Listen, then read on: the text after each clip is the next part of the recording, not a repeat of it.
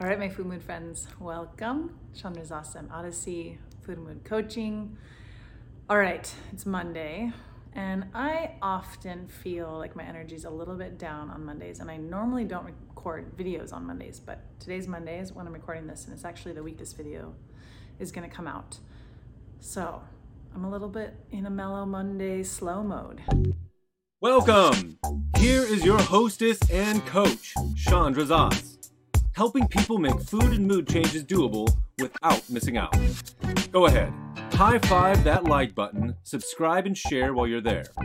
We actually have this great new routine in our family where we schedule in our calendars to have Monday Mellow Monday evenings, where we really try to not schedule anything that we can just kind of like be mellow on Mondays, because often on the weekend we're like going and doing all the things and snowboarding and social stuff. And it's a really nice rhythm we've been creating with having Mondays. And actually Thursdays is the other night that we're doing our best to keep them open to just be home, chill, and regenerate our energy. Just kind of have that good medicine of being home. So today's Monday, and I'm really looking forward to Mellow Monday. We had some really dear friends in town this weekend, and it was just so beautiful and so sweet. One of my daughter's best friends was here, and they just played like crazy. Actually, I don't feel like I saw my daughter this weekend because she was just having a blast with her friend, and we really love her parents. And it was just a really special weekend full of lots of fun. And Mellow Monday is sounding particularly good because they were here for 4 nights, and a lot of people, a lot of energy, a lot of doing, a lot of on, not a lot of decompression time. Although we did have an epic hot tub afternoon yesterday, which was really regenerative for all of us. Yeah, and what I want to share with you, I actually was just sitting here thinking, what kind of video do I want to create this week? I normally have like a list of things, or I normally have something planned, and this week I was like, So I just kind of sat here, and I decided that I want to talk about this project I've been working on with my daughter's school. And I've been getting really involved with her school on wellness. And it started with, I went to one of the first PFA meetings when school started. I think I went in October, and one of the things I heard was that there's a 20% behavioral struggle at her school. And it was a parent meeting, and it's talking about, how do we keep our school thriving? She's in a really great school with a lot of support and a lot of really great things. And when I heard we have 20% of kids who are struggling with behavior, for me, my food bells went off of like, ooh, food. Like if we can get really nourishing food into all of the kids' bellies, their behavior is going to get better. And not only, and when I kind of started talking with the principal, and I'm starting to have this really sweet relationship with the principal, she's so in favor of the kids, and it's just really, really beautiful. And I kind of dug into like, well, what does that mean? And she's like, well, we don't have like, serious behavior stuff. It's more learning stuff. Like they're struggling to focus. They're struggling to sit down and learn, and school, one of the main points of the school and the way that the schools are measured is like, how are their test scores, which, is obviously connected to how are they able to sit down and focus and learn. And for me, I'm like, great, like food is still one of the most basic things that we can do to help the kids be able to focus and learn. Hello, my friend. How are you? I'm in the Dead Sea, floating in the water. Go ahead and like and share and follow so we can keep in touch. And so I actually did a presentation both for the teachers and one for the parents in the last month or so, and really focusing on what are the struggles of both the teachers, which is kind of a different category. It's more like the professional realm of like how I help people, and then really focusing on like how do we help the kids to be able to learn better. And so I shared a couple stories that I think are really powerful that, in the clients that I've been helping over the last several years, that I help parents anywhere from CEOs and business owners who are really wanting like more brain productivity, focus, concentration, productivity, creativity. And then I also have helped a number of grandmas. I just think it's cool to say CEOs to grandmas. Grandmas who are wanting to get out of pain, who are wanting more energy, who are wanting to feel better, more energy for their grandkids. And the cool thing is that it's the same program. It's the same exact, get more nourishing foods in our body, which both help balance our body's systems and get us out of pain. Our body naturally wants to heal and maintain. If we give it the right resources, it can do it. And also what we're putting in our mouth, it's going into our gut, and how our gut health is directly connected to our brain, how well we feel mood-wise, but also how on or clear or productive we feel. And so the other really important story to tie in here is that when my daughter was 3, she was at a preschool and it was the pandemic, and so it wasn't no shared food. And one of the teachers was like, I noticed what you're feeding your daughter, and even at 3, when she doesn't have a nap, she's still well regulated all the way till 5. Can you teach the other parents how to feed their kids so that their kids are better well regulated, and basically so that the teacher's job is easier? And so for me, it was like, oh yes, of course, it's the exact same equation for the CEO, for the grandma, and for the kid. And as I've been observing the school's offerings of food, which start in the before care program, to what's being offered in parties and treats and rewards and snacks by the school, and then the hot lunch, and then the aftercare. There's probably some more snacks in there between lunch and aftercare, and then what's the aftercare. And it's a lot of processed food. It's a lot of food that dysregulates all of us, our human bodies, the CEOs, the grandmas, and the kids. So like, I've heard that my daughter's not in the before care, but I've heard that they're getting a lot of donuts for breakfast. And it's like, I just think about, okay, a kid is getting a donut, and then they're going to class and they're being expected to like sit in their desk, and sugar, it like gives us a lot of energy. And it's like, then they're being told to control that energy and kind of repress it and sit and try to focus when everything in their body is like, I want to go run, I want to get all this energy out. And then, of course, it's like the most easy thing is to give kids sugar as a reward. Like they'll do almost anything for sugar. Like we all will. It's like, you're going to promise me a lollipop if I, recite what you tell me to recite. It's like, this is huge motivation. Sugar is like very, very motivating, but it dysregulates our brains. It stops us from being able to like actually sit and focus and learn. The hot lunches also, I mean, you get the idea. So it's basically this pattern of the kids are often eating like dysregulatory foods that make them, it's hard for them to control their energy, sit and focus. So like, if I give solutions, like what are the options? Like, a lot of people are asking me, well, what are you giving your kid? What are you actually feeding her? Proteins, but like proteins that are like really highly nourishing, not processed proteins that don't have sugar laced in, that don't have other additives and chemicals.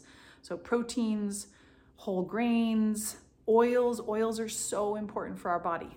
Not the seed oils, not the highly processed oils that's in most packaged foods, that's in almost every restaurant or any kind of foods that you're buying out and about that you're not making. These processed oils, it's harder to track these, but they're not nourishing our brain. Like our brains need really good oils. The first food that I fed my daughter when she was 5 months old in Santorini, Greece, was an egg yolk, because egg yolks have so many good omegas that really feed and nourish our brains. And so noticing, okay, well, obviously there's a money thing, right? The before care and the after care, they're required to give the kids who don't have snacks, and they have a budget. And so the cheapest options are these cheap options that don't actually have the nourishing components that our kids need to actually feel regulated.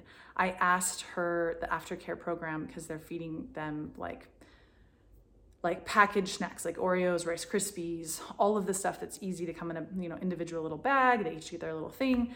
And I asked them a couple months ago, I said, do you guys notice that like after you guys feed them these snacks that they're like their heart, their behavior kind of goes a little, I don't remember the word I used, but haywire?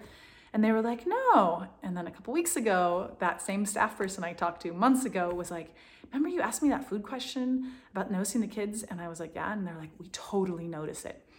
Luckily, I'm in touch with the aftercare, before care program. They're open to switching out the foods.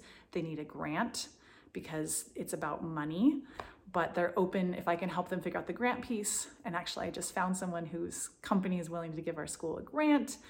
And so we are going to actually be able to switch out the foods that are offered for both the before care and the aftercare program into more nourishing foods. So I'm gonna work with them on the budget. I'm gonna work with them on the options.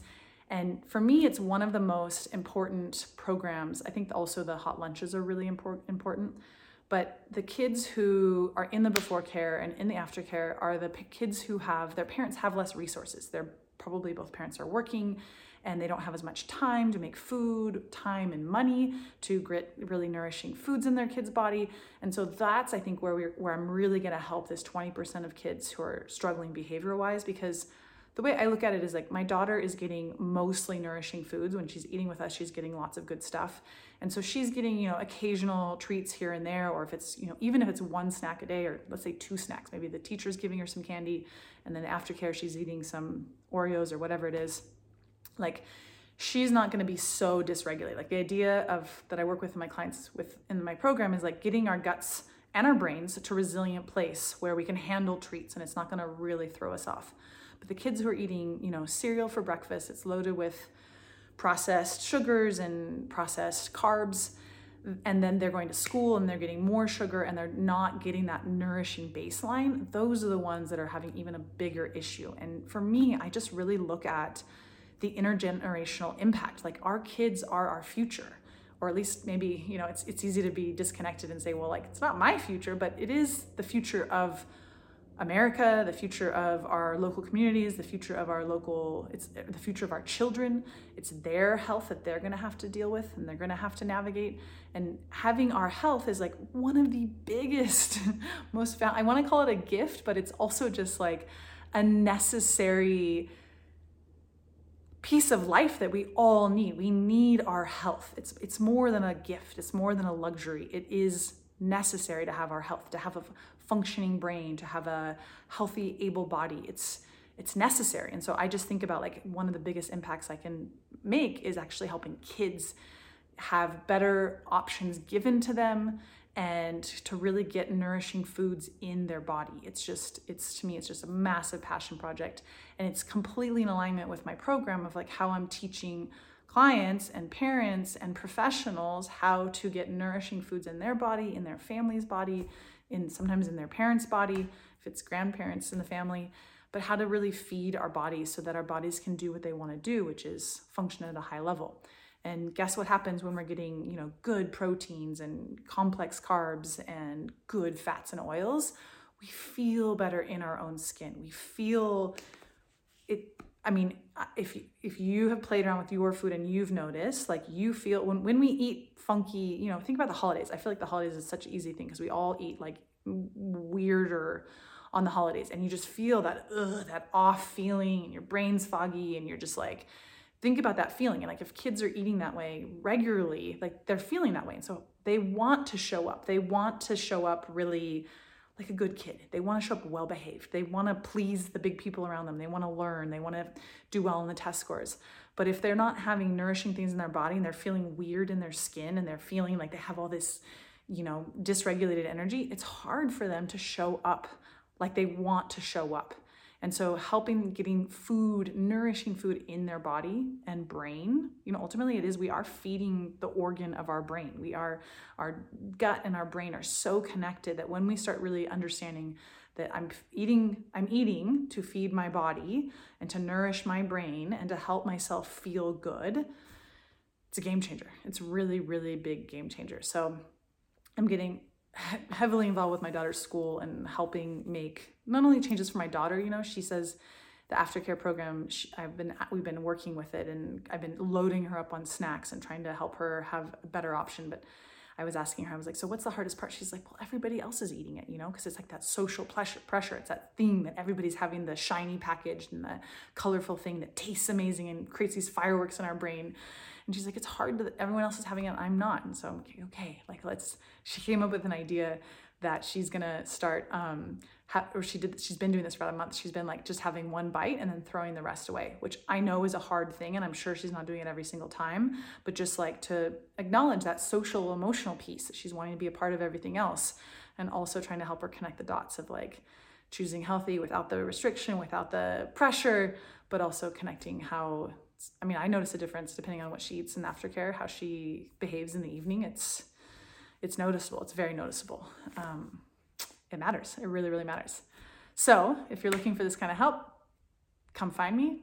If you're a parent, professional, I can help you feed the whole family, your body, your brain, so that you feel that your family feels regulated, solid, able to learn, focus, create. Thank you so much. See you next week.